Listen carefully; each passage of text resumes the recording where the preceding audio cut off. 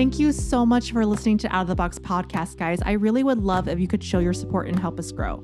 Download the Fountain app on iOS or Android and follow us, Out of the Box podcast, and start listening. You can share your thoughts on the episode by sending a boost. It's a little payment with a message, and see what other listeners have to say, or create clips of your favorite moments, of silly stuff I'm saying, or like really cool guests. Getting started is so easy. You can get your Fountain wallet, add some money with a bank card, and you can earn money too by just listening on the Fountain app. It's a no-brainer. Visit fountain.fm to learn more.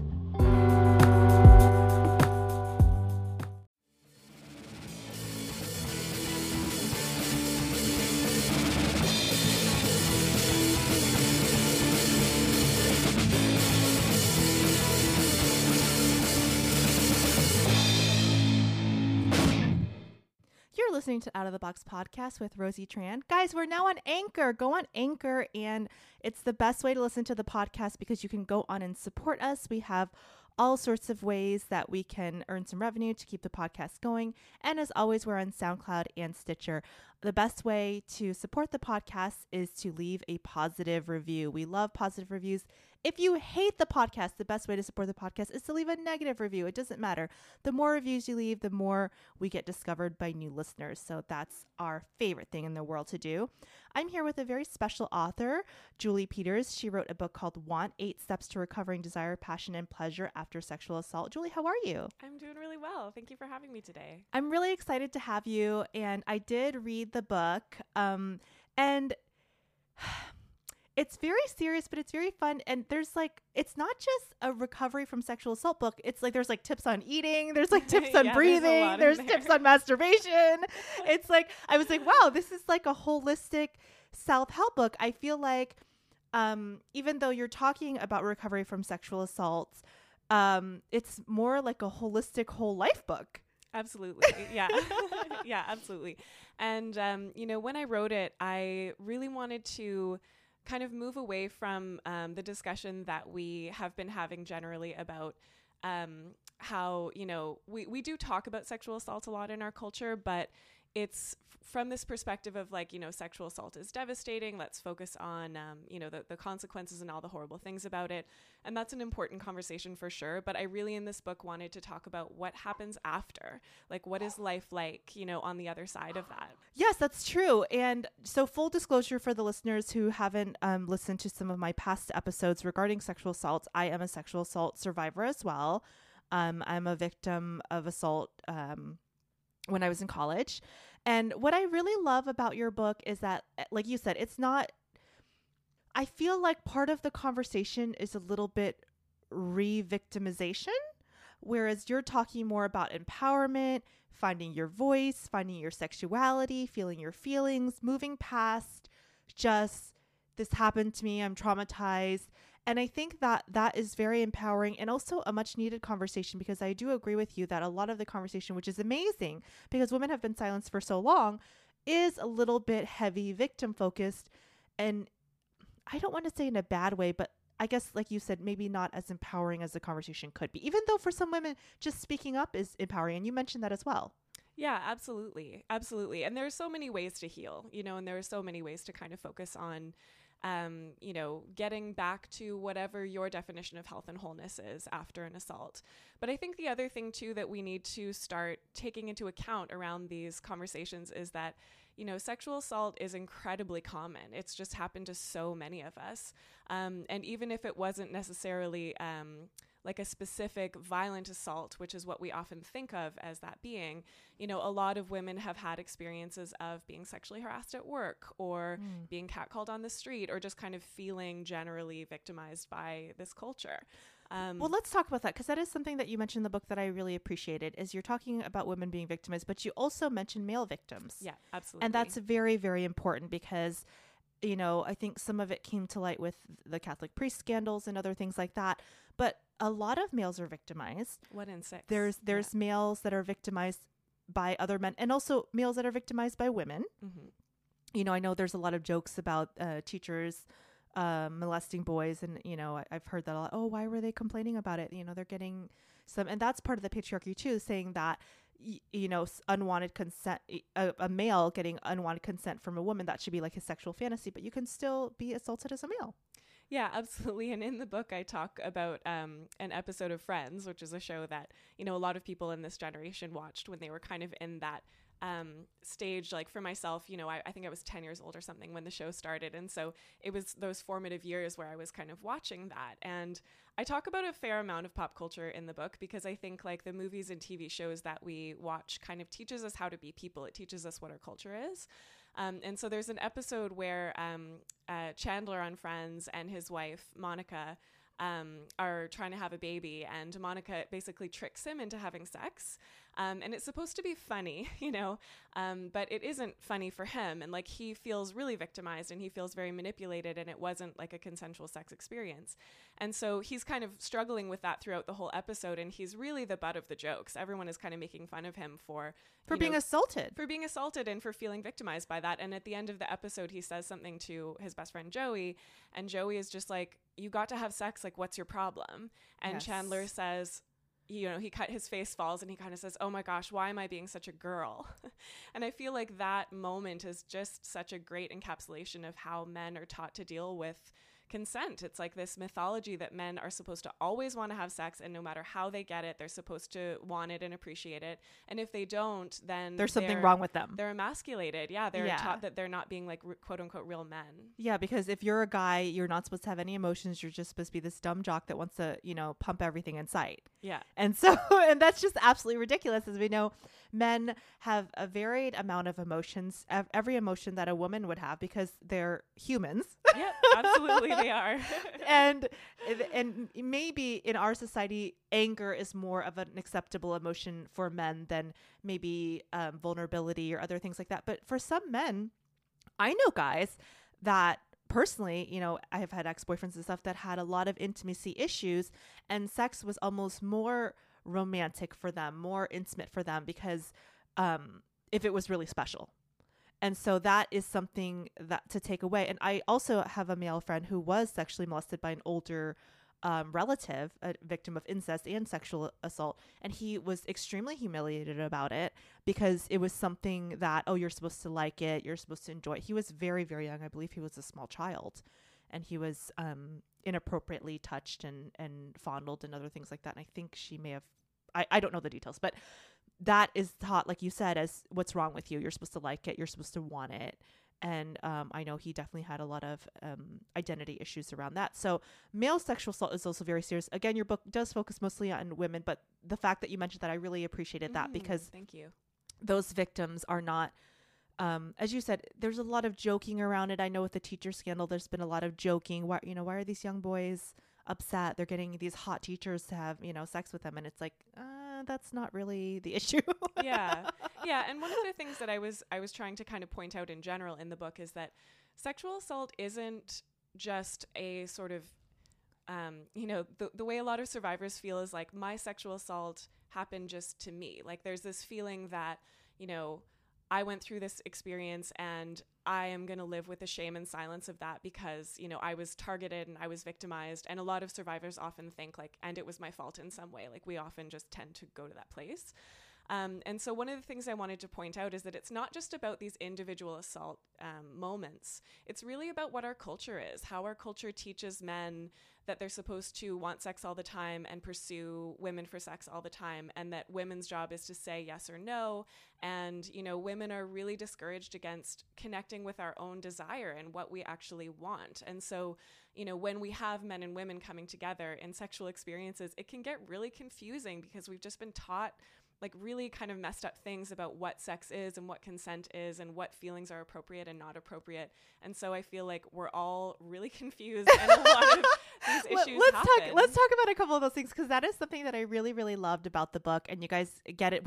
Is it available for listeners? It's available anywhere you get books. You can get it at Amazon and Barnes & Noble and wherever. Yeah. So let's talk about that, because there's a couple things that you wrote about that really resonated with me, and I just absolutely loved the book. So thank you for sending me an advanced copy of it. And I do have a lot of authors on my show, and a lot of them are amazing, but I genuinely loved your book for so many reasons. So good to hear. Thank you. Let's talk about something that really resonated with me, and I feel like every guy needs to run and grab this book, because I've had so many issues with this.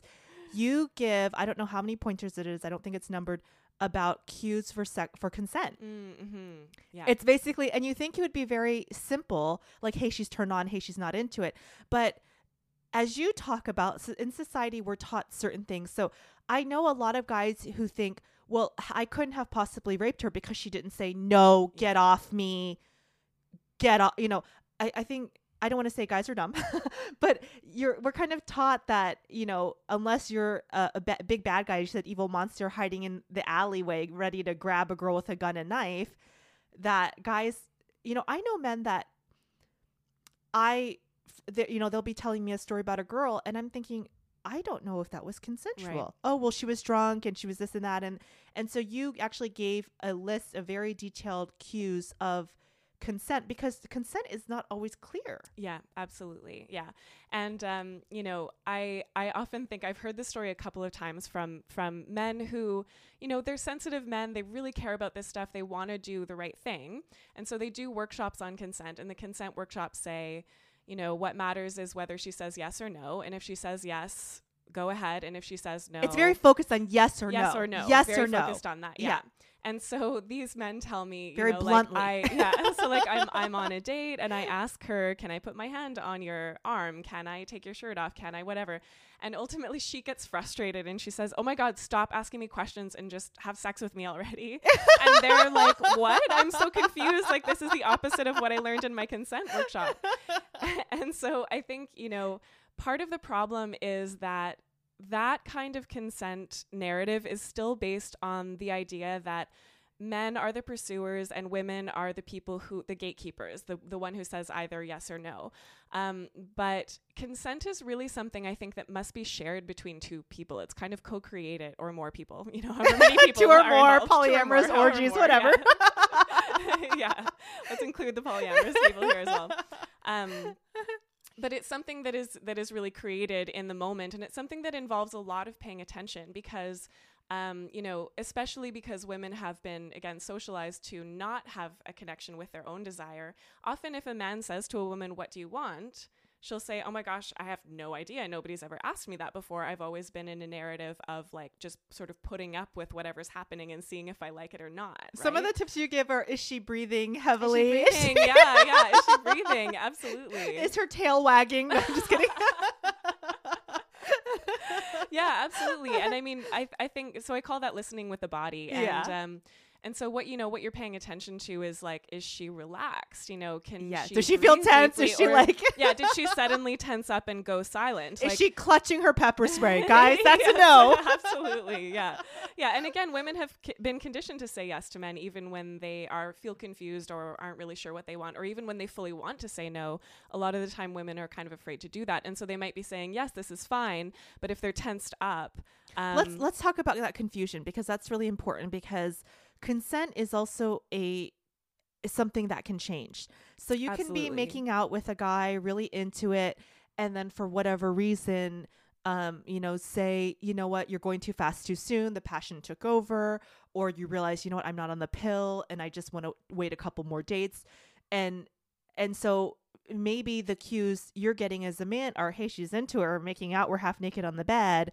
So consent, I mean, I don't want to say it's a tricky thing, but being really present, as you state, is very important. Yeah. And being present, I think, not only with your partner and how your partner is responding to what you're doing, but I think it's also really important to be present with what you feel and how your body is reacting to what's going on. And again, I think sometimes, you know, this can happen to women too, but I think men especially can get kind of caught up in like how they're performing and whether or not she likes it and is this move cool enough or whatever.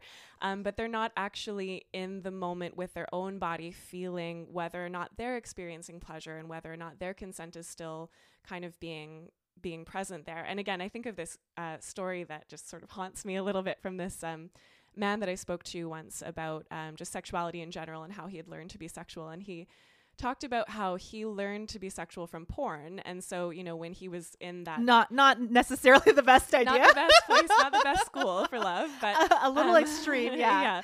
But that's, you know, a lot of young boys, you know, they have so many questions about sex. They want to be really good at it. So the obvious place to look is the internet. Porn, yeah. Which, like, nobody tells them this isn't sort of a realistic depiction of what sex is like for a lot of people. But he said that he just watched this porn and he memorized several moves. And then the first few times he had sex, he just did the moves. And the way that he phrased it was, I don't think I felt anything those first few times. That's like I just awful. wasn't there. It is. It makes me feel really sad. And then, it took him kind of meeting a woman who was like, hey, slow down. Like calm down. You don't just need to jackhammer me. Exactly. Like, what are you doing? Like, let's talk about this. And then he kind of learned to enjoy sex from there. And that he learned from a human being rather than just from porn. But I think that is what happens a lot of the time, is this focus on like, oh, I'm supposed to perform this way and this is what it's supposed to look like. And, we have to do this act or else it doesn't count or whatever. And that's not being present with the person in front of you. That's not really fully experiencing, like, is this person with me? Am I with this person? Does my body like this? And sort of dealing also with those mixed signals of like, I really want to have sex right now, but I'm not on the pill and I want to wait or whatever. Like, you can have your own mixed signals within yourself. And so just being able to... That's very important. Yeah. So that's very important to understand with consent, male or female, is you may have your own mixed signals. And so it's very important to be present with yourself. And that's very important. Now, I want to address something that you just mentioned that also had me in giggles a little bit. I know your book is very serious, but also very funny. I like to joke that it's the most fun book about sexual assault you'll ever read. It is. It's a very fun book. And I think actually, even though the main focus is sexual assault, I actually think, Julie, that you're selling yourself a little bit short by making it just about sexual assault, because it's a life book. Mm-hmm. I really think it's a life book. So something that made me giggle really hard that you mentioned, you said, this guy in the story you're just relating to me is that this young kid, he didn't know anything, so he's watching porn. You talk about sex education and the lack of it and the mixed signals and this is something that I really think is important, because there is so much misinformation, even with the internet. When I was growing up, the internet was AOL, dial up. So we didn't have as myriad of information as we do now.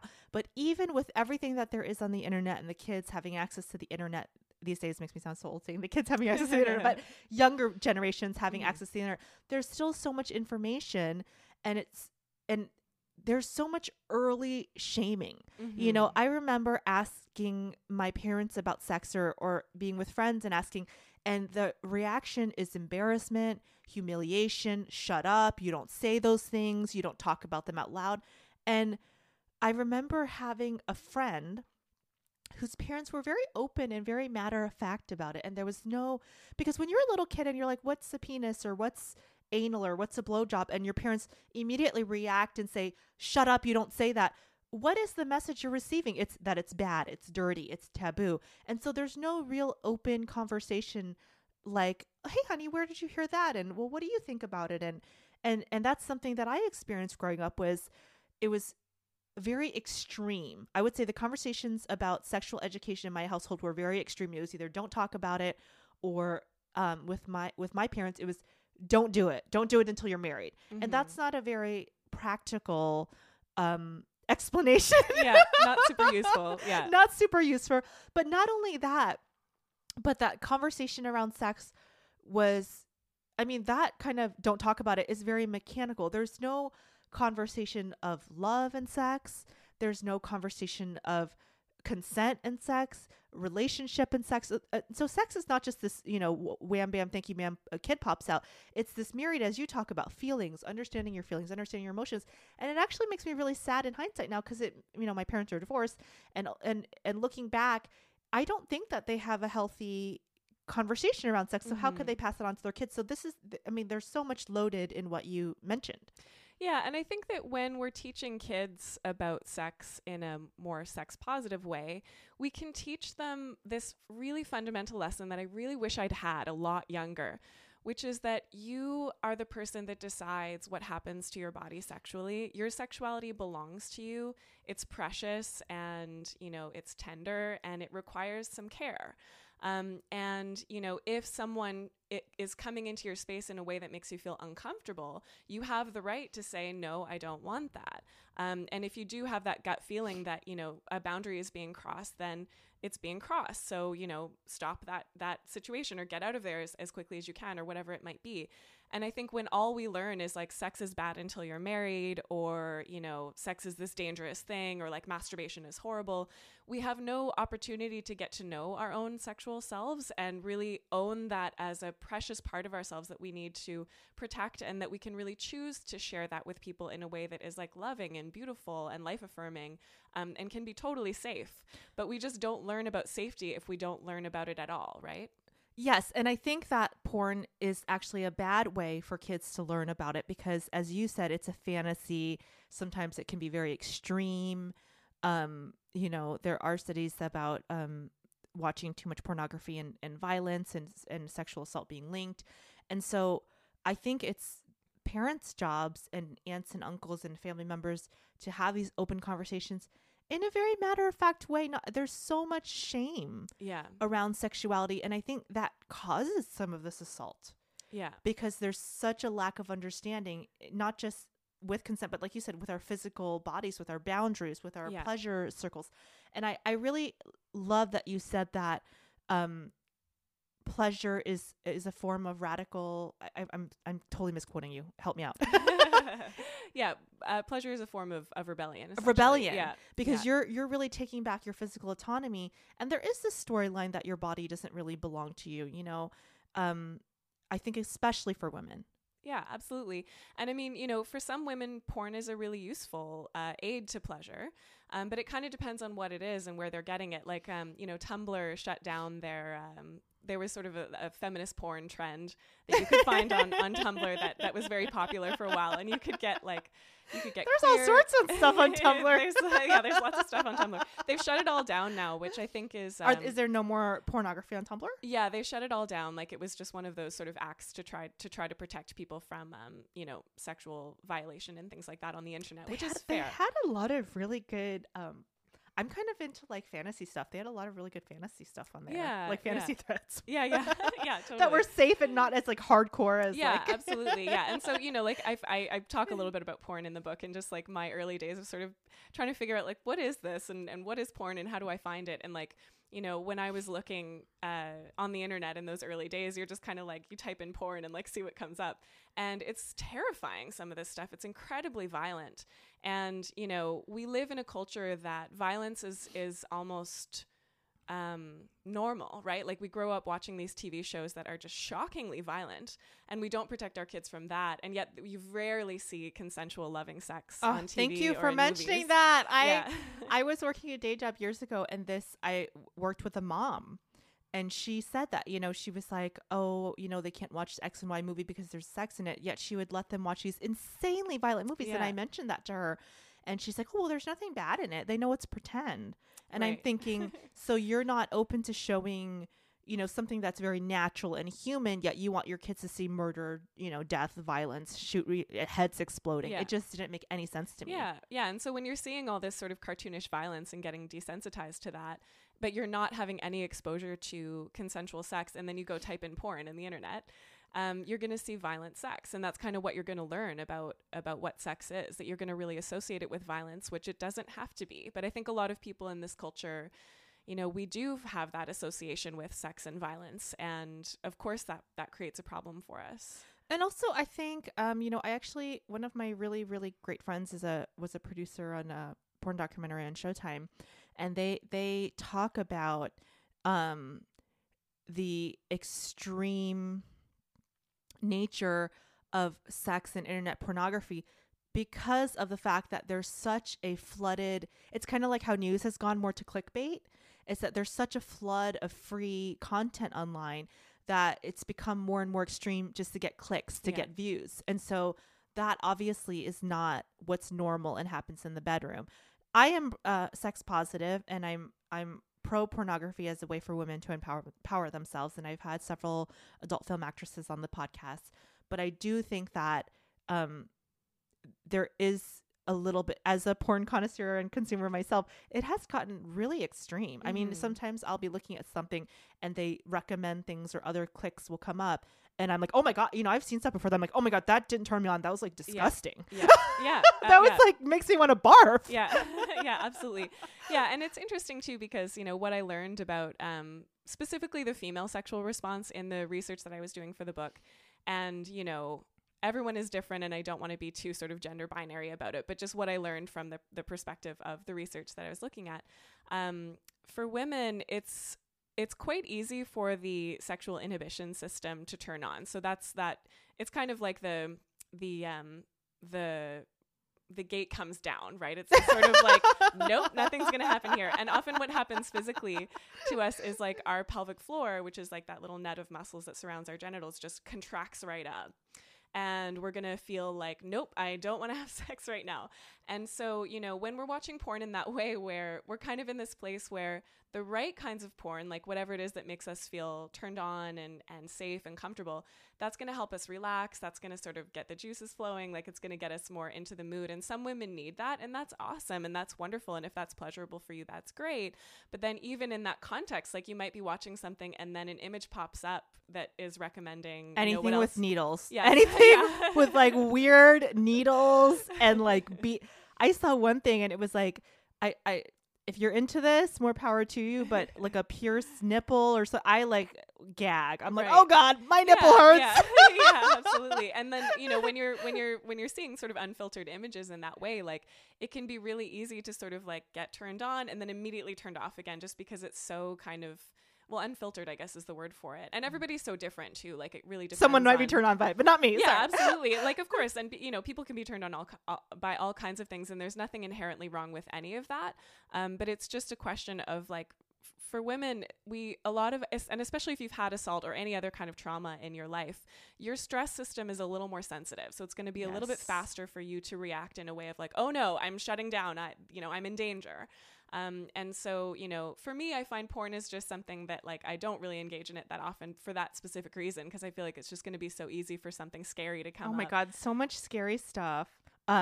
So you did talk about, a lot of reclaiming. Mm-hmm. So we've been talking more about, you know, light stuff, but it is a book about a sexual assault. Mm-hmm. And one of the ways of getting over it, you mentioned in a couple of the chapters about reclaiming, not only reclaiming your story, reclaiming your body, reclaiming your feelings, feeling your feelings. And that is the part that is related to sexual assault, but also I think related to anyone, because I think a lot of people are sexually shut down from what we were just discussing, where they don't really, there's such a muddled conversation around sex.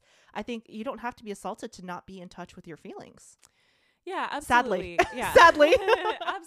Absolutely. And, you know, one of the things I talk about a lot in the book is how I often want to use the phrase like, I mean, even the word recovering, like it implies that there was something that you lost that you need to get back again. Right? Yes. But, you know, in my experience with my recovery, and really what I think is possible for any survivor, is that like, again, our culture teaches us violence. It teaches us to be shut off from our feelings. It teaches us not to connect with each other. And so whether you've been assaulted or not, this is our conditioning, right? And so I feel like for me, the recovery process is what taught me how to have really hot consensual sex that's great, you know, and to feel really connected to my body and my feelings and to really develop this loving relationship with myself. I didn't have any of that before. That's why I'm saying that it's more than a sexual assault book, because someone being present with themselves, knowing their boundaries, this is not exclusive to sexual assault victims. Absolutely. This is like an every person book. And even when you talk about eating, you know, you're talking about, there's a chapter about food. You mention, hey, feel your food, chew, digest, take your time. You know, for the listeners, the preface of it, or the premise of it, was you're saying that some people can be affected bodily image, anorexia, bulimia, body image issues after assault. And so then you go into that. Food and sex are very related. Very related. Yeah. So I had anorexia when I was a teen, and I was sexually assaulted many years later. But one of the ways my coping strategies kind of came up was through food restriction. So, you know, getting anxious, dealing with the trauma, you mean? Yeah, absolutely. Yeah. Getting anxious about food. And I kind of talk about how, like, you know, we learn from a very basic place that food and love are connected, right? Like even just when we're babies, when we cry, usually we get food, and that usually, or when you go home with your parents, they're like, eat, right? Yeah, for sure. Yeah. A lot of us have this association with like sharing food with our families, or like, you know, eating around the table or whatever. If we're lucky, we have some nice, you know, memories about food and family, and some of us that we don't. And like, you know, that can be part of what we learn about ourselves in this process as well.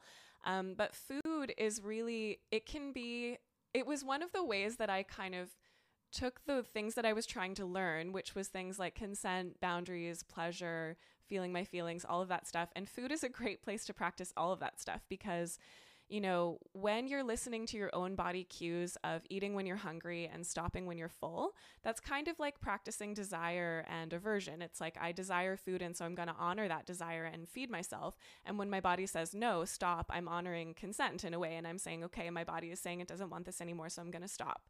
And that's a very difficult practice for a lot of us. I don't think that's necessarily something a lot of us are doing, but it can be a really beautiful process to do that. And then when we sit down and slow down and really, you know, show some respect to our food, we're practicing pleasure as well. And we're kind of learning, like, how many of us just jam food down our mouths? Exactly. And we're just rushing to eat to get to the next thing. Yeah. You're paying for this food, or you're buying this food, whether at the grocery store or at a nice restaurant, and you're shoveling it in with no pleasure or enjoyment. Yeah. And it's literally about to become your body. Like, our bodies are made of the food we eat, right? Like, our bodies are made in relationship with these other beings that we eat, like plant beings and animal beings and whatever it is.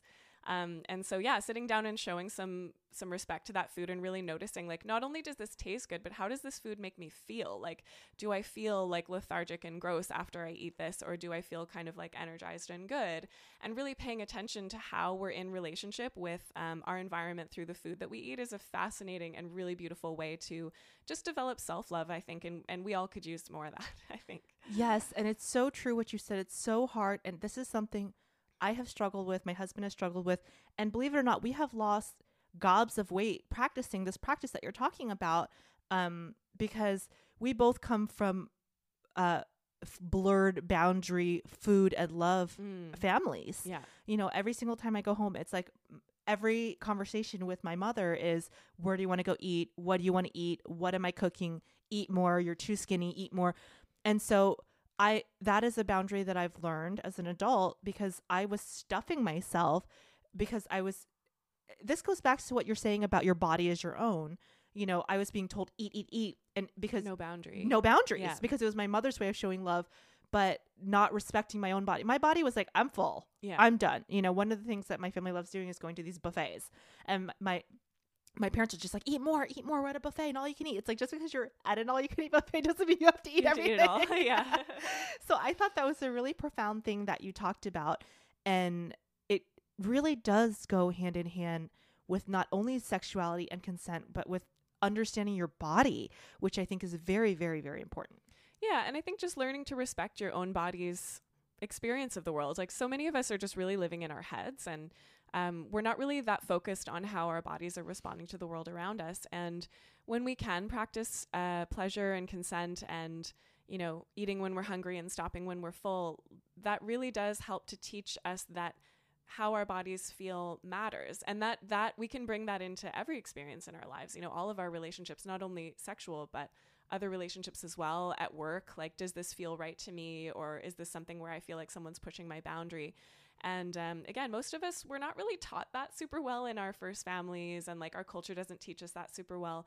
And so, you know, one of the things that I talk about a lot in the book is that survivors have this opportunity to go through a recovery practice and learn all that stuff for the first time. And if you don't go through, you know, a traumatic experience where you have to go through a recovery process, you may never have that moment where you realize, like, oh, something needs to change. And I don't mean that to say, like, in that cliched way of like, everything happens for a reason, as if it's a good thing to go through an assault. It isn't. I'm not saying that at all. You're saying it's an opportunity. But it's an opportunity. Yeah, but you can take that opportunity to learn something about yourself. And it's not an easy process, but it's a really, really rewarding one. And you really can, again, it's not recovering something you had before. It's like gaining something new that you have never had maybe in your life. And then your life can be actually way better than it ever was before. Yeah, and that was my experience. There's this amazing quote: nothing that happens to you can take away who you are. Yeah. So it's very important to know that just because you feel like someone has taken away your power, it doesn't mean your power is gone. You just have to rediscover it. Absolutely. Yeah. So yeah, I think that's really important. And that goes into the next topic that you mentioned a lot about,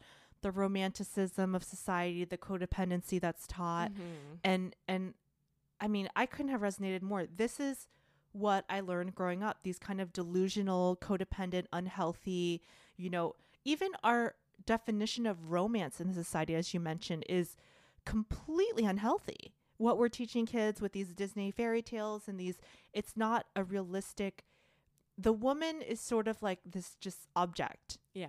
That's being thrown about. Yeah. And this leads to this behavior that you're talking about. Yeah, absolutely. Yeah. Women are taught a lot of really messed up things. And so are men. We're taught different things about different messed up things. Different messed up things. Yeah. Like we're both getting messed up messages.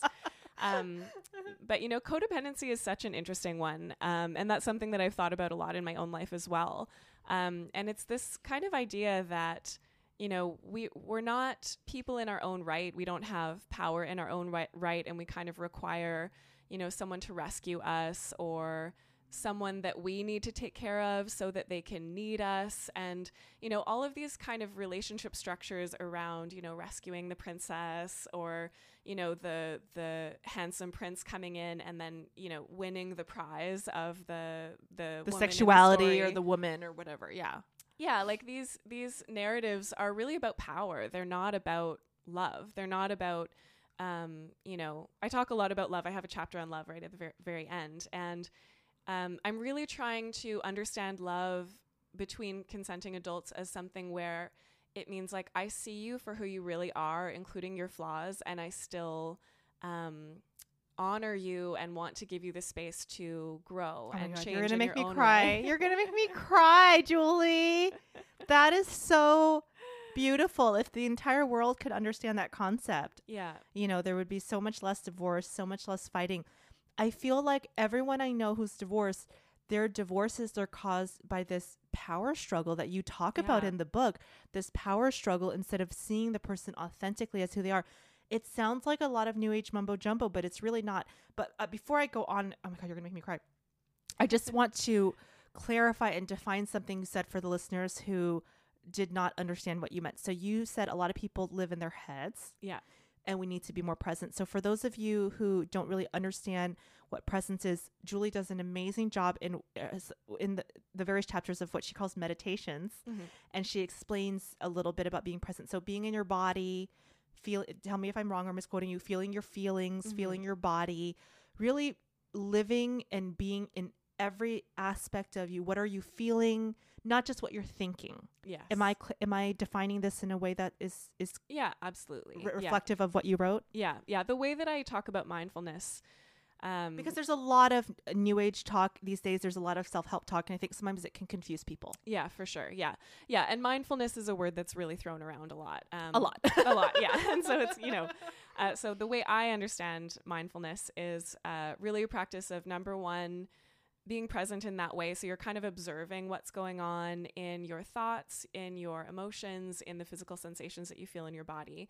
And then the second piece of it is being compassionate to whatever that is. So, a lot of us get into trouble where we'll say like, oh, for example, like I still miss my ex-boyfriend, even though it's been 6 months or whatever.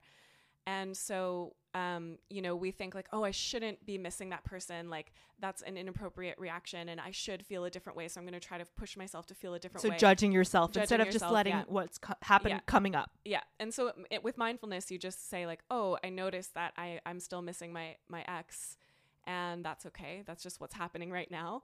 And I noticed that I'm judging myself about that, and that's okay. That's a pattern that I have, and I'm working on that. And it's just like a really compassionate way of observing what's going on in your body so that you can have choices. Like when we get into all that judgment and shame, it really shuts off our ability to make choices. Like that's where we really end up just acting out of like urge or acting out of reaction or acting out of trying to not feel the shame anymore. But when we can really honestly show up to everything that's actually happening and keep telling ourselves again and again, like, whatever I'm feeling on the inside is okay. Like the choices that I make in life, my behaviors, those things matter. And, it's important what I choose around that. And you can make mistakes and you can do the wrong thing or whatever. And that's okay too. Like you learn from your mistakes and you move on. But when your relationship with yourself is really this capacity of being like, oh, I'm feeling a certain way, and I notice that I wish I wasn't feeling that way, but I am, and that's okay. And so, what can I do to support myself in this moment? Or, what is my urge in terms of like what I feel like doing? And is that really what I want to choose to do? Do I have other options?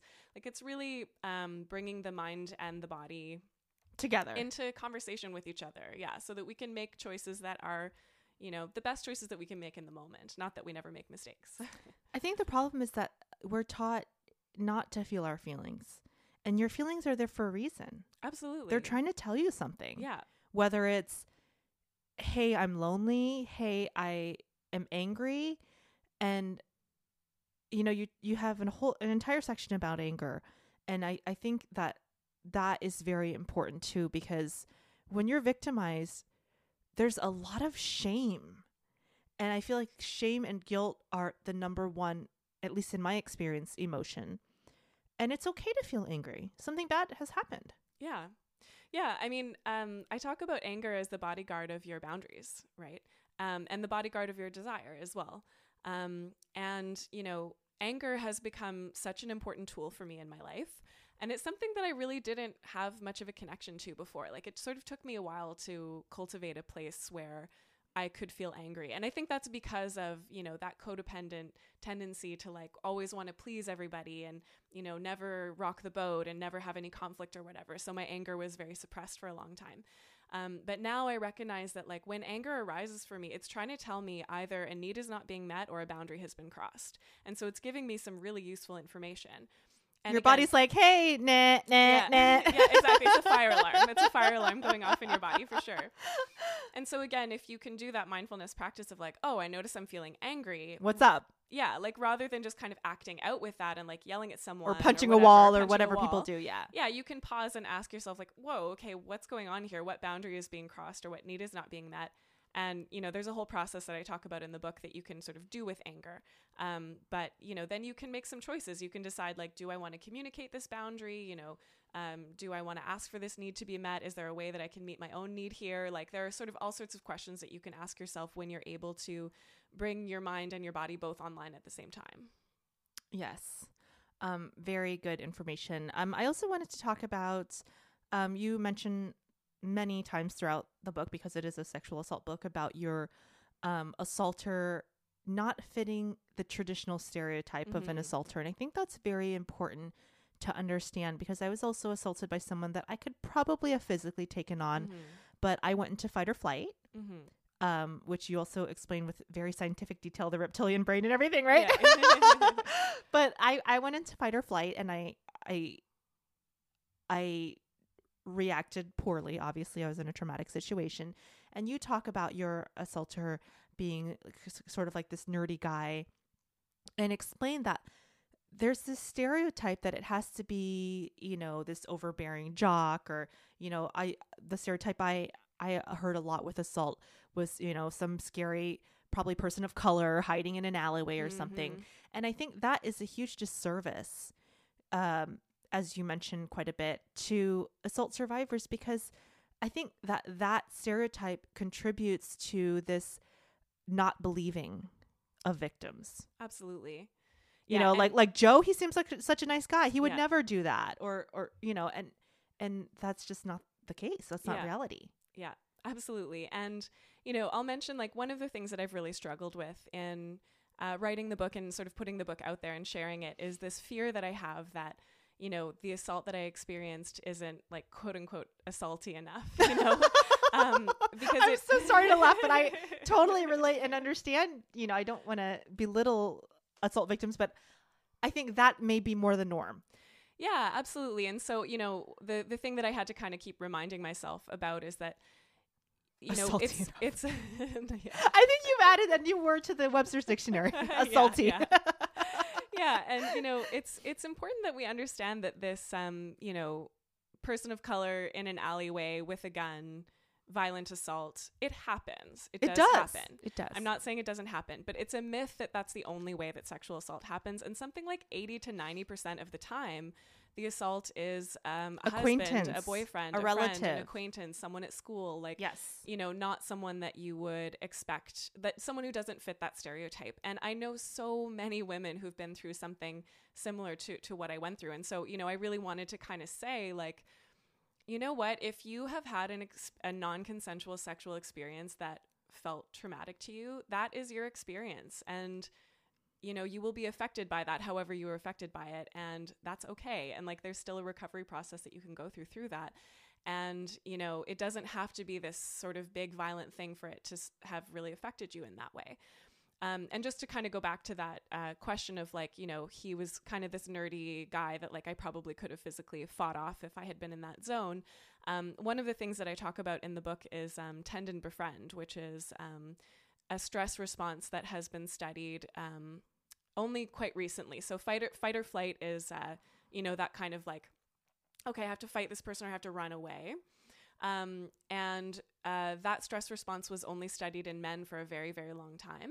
And then so I think it's in 2000, Shelley Taylor started studying how female mammals respond to stress. And she found this extra response called tend and befriend. And the idea is that, you know, if a female mammal is pregnant or carrying a helpless child, she's not going to be able to run or fight very effectively. And so what she might do is tend and befriend, which is like, number one, go and take care of that baby. And number two, try to find allies. So try to find friends who can protect you when you can't protect yourself. And so what often happens in these situations is that, you know, when the person who is assaulting you is someone you consider a friend, an ally, you know, a partner even, your tendency isn't going to be to fight them or run away. You're going to think, how can I please this person, placate, like, you know, make them feel better, take care of them so that they don't hurt me. And so a lot of the time in these assault situations, survivors look back and they're like, why didn't I fight? Like, why didn't I scream? Why didn't I, you know, run out of there? And the reason might have been that your body was trying to help you survive by trying to calm him down, trying to give him what he wanted, like, you know, dissociating so that you could just kind of get the experience over with. And that's more so what happened to me, I think, in that moment. And I've thought many times with shame, like, yes, why didn't I do this? Why didn't I kick him off and say no? Yeah. Yeah, exactly. Yeah. And my situation wasn't exactly similar, but I did, looking back, you know, that's the dagger. And that's why it's important to be present and just move forward, because your mind can go to all sorts of places. Yeah. Yeah. And so, you know, what I want to say to survivors who had that experience of like, and who ask themselves, why didn't I fight more? Why didn't I run? The answer is because you were trying to survive. And guess what? You did survive. And so, you know, I'm trying to make the case that maybe it is powerful. Like, however you handled it was powerful. Even if things went completely horribly wrong, you know, you got through that experience, and however you got through it is okay. Like, there's no, you know, correct way to handle someone who's assaulting you, especially someone that you trust. Like, that's very confusing. It's very confusing.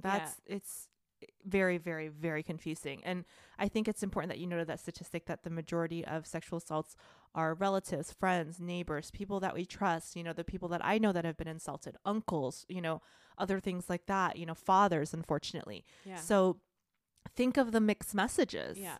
And it's just very frustrating when I hear people, men and women, who have not been insulted saying, well, why didn't you just do this? Or why, you know, why I don't believe this woman because she could have just kicked him off. Yeah. It's not, unfortunately, I wish it was that simple. Yeah. That would solve a lot of problems. Yeah. But human beings were a little bit more complex than that. I did have issue.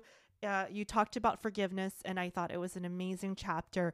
But I did have issue, not with something that you said, but it did trigger me quite a bit, because forgiveness is something that's really tough, and it's something that I've had to work with, forgiving myself and also my assaulter as well. But I guess the unfairness of it, that something was done to us and now we have to do the emotional work of the forgiveness. Yeah. You know, there was just this story on NPR about, or excuse me, KPFK, or one of the independent radio stations that I listen to, about apologies and how powerful it is when sexual assault victims are apologized to, and how empowering it is and healing, not just for the victim, but for the attacker. To the attacker can feel, because, you know, when we do these bad things in our lives, attack others, assault others, betray trust, As victims, we do feel, well, you know, how could they get away with this? How could they take this from me? How could they do this from me? Even though we talked about they didn't really take anything, but there is, and this happens when you work on empathizing with your attacker. They pay a price too, an emotional price, whether they know it or not. Mm-hmm. There's a guilt that's associated, subconscious. There's a tab that they kind of have to pay. Yeah. But it still makes me angry. It still makes me angry that we have to do the work forgiving ourselves and forgiving them when, I mean, I'm not saying we're innocent, you know, babes, you know, not, crystal clear from the fallen white snow, but why do we have to do the work? I don't know. It just makes me mad. It's absolutely. I agree with what you said, but it makes me furious. Back to the anger. Yeah, absolutely. It's infuriating. It's infuriating. And like, you know, I think about how dating is such a complex thing that we have to do. And I think about how many women, like, you know, go through this recovery process. They learn about consent. They carry their pepper spray. They try to find ways to protect themselves. And like, it's dating. Like we shouldn't be like preparing for battle when we go on a date. Like, and you know, if we choose the wrong guy, or you know, we don't listen to our gut one time, like why should we have to pay the rest of our we lives? Shouldn't have to pay the rest of our lives for that. And it is totally infuriating. And you know, there's I'm like, why do I have to forgive him? And we don't, honestly, we don't have to. We don't have to. We never have to. And I think that's something about forgiveness that's really important to say, is that like, my definition of forgiveness is not letting the person back in. It doesn't mean spending time with them. You don't even have to communicate to them that you've forgiven them.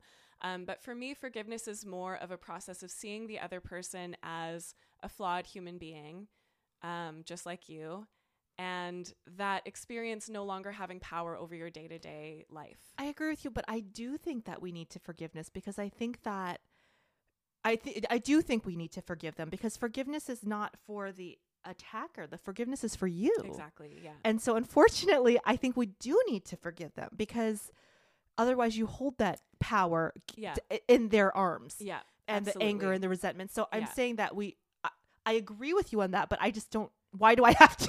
Yeah. Why do I have to do all this hard inner work? I mean, I think part of what I'm saying too is like, you can't rush that. Like, you can't just say to yourself like, oh, I've forgiven this person, because you may not have. Like, it's something that needs to happen over time in your body, and it's a difficult process.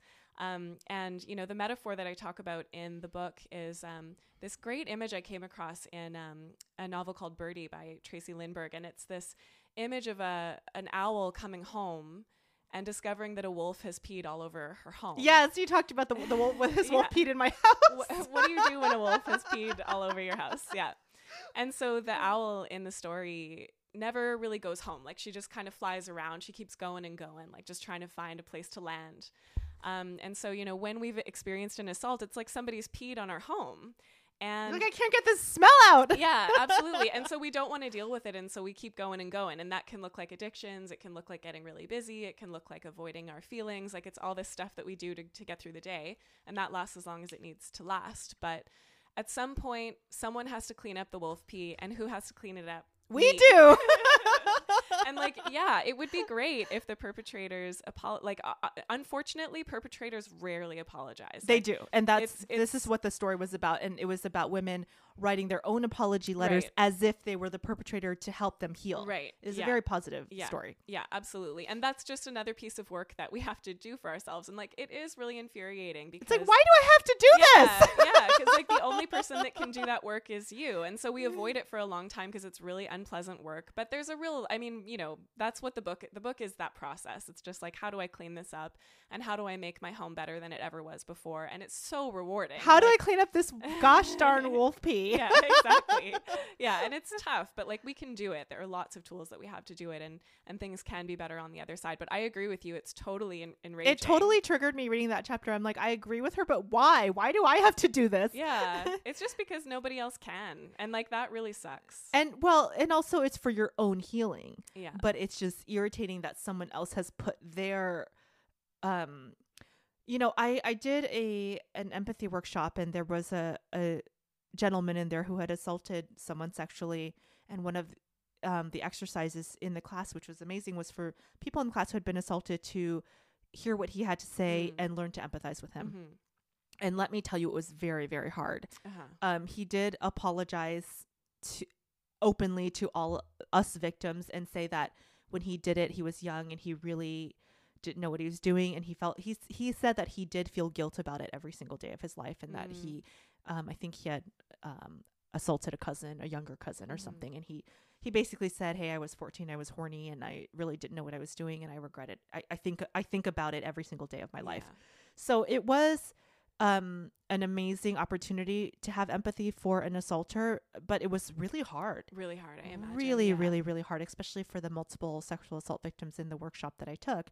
But it is very empowering to take that power back and say, you know, you don't have this over me. Yeah. And I think one thing that I want to say about it too is that, like, even though we may be the, you know, like, I'm the only person who can really clean up that wolf pee, I don't have to do it alone. I think that's really important to acknowledge, is like, and actually I can't do it alone. I think it's really important to acknowledge that trauma is not something that can be resolved in isolation.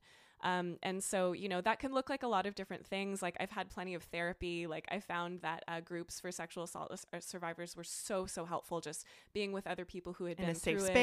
In a safe space, for sure. Like, just being able to talk to my friends about it, you know, and I mean, you know, whatever works for you. Like, I'm a very body focused person. Like, I'm a yoga teacher. And so, like, doing, you know, body-based practices, massage therapy, like even energy healers, I find that sort of stuff can be really great. Like, whatever works for you, but you don't have to do it alone. And I think that, you know, when you can have an experience of being with a person, you know, maybe not necessarily a perpetrator, but even just, like, you know, for me, I think having loving relationships with men has been really healing for me. Like, yes, just with the friends that I have, and like the way that they talk about their experiences with this stuff. And, you know, some of the stuff about men's experiences with this stuff I got through, there's a group in Vancouver called Manology that's headed by a guy named David Hatfield, and he's amazing. And it's just this beautiful group of men that get together and they just really honestly talk about this stuff. And I've had the privilege to be able to witness that and be involved in some different circumstances. And so I think that was really healing for me as well. Just like being around men in a way where I could really see them as people, and I could see the ways that, you know, not that these men necessarily were perpetrators, but I could see the way that our culture teaches men to be perpetrators. Like, it's kind of, you know, they get sort of pushed, with the movies and the culture and the society. They get pushed into this. And so you can sort of start to see how, like, oh, I can kind of see how this might happen, and someone might not have meant to hurt me. And so I think that, you know, that aspect of things, it's like, you know, they may not realize that they're helping me to clean up the wolf pee, but they are. Yeah. And really, you can't do it alone. So, like, if anyone listening is having that sense of just like, oh shit, I have to go through this huge process of dealing with this all alone, like, no, you can get so much help. And in fact, you need it. Don't try to do it all by yourself. Yes. Let's talk about the final chapter, love, self-love, love. It's amazing. It's beautiful.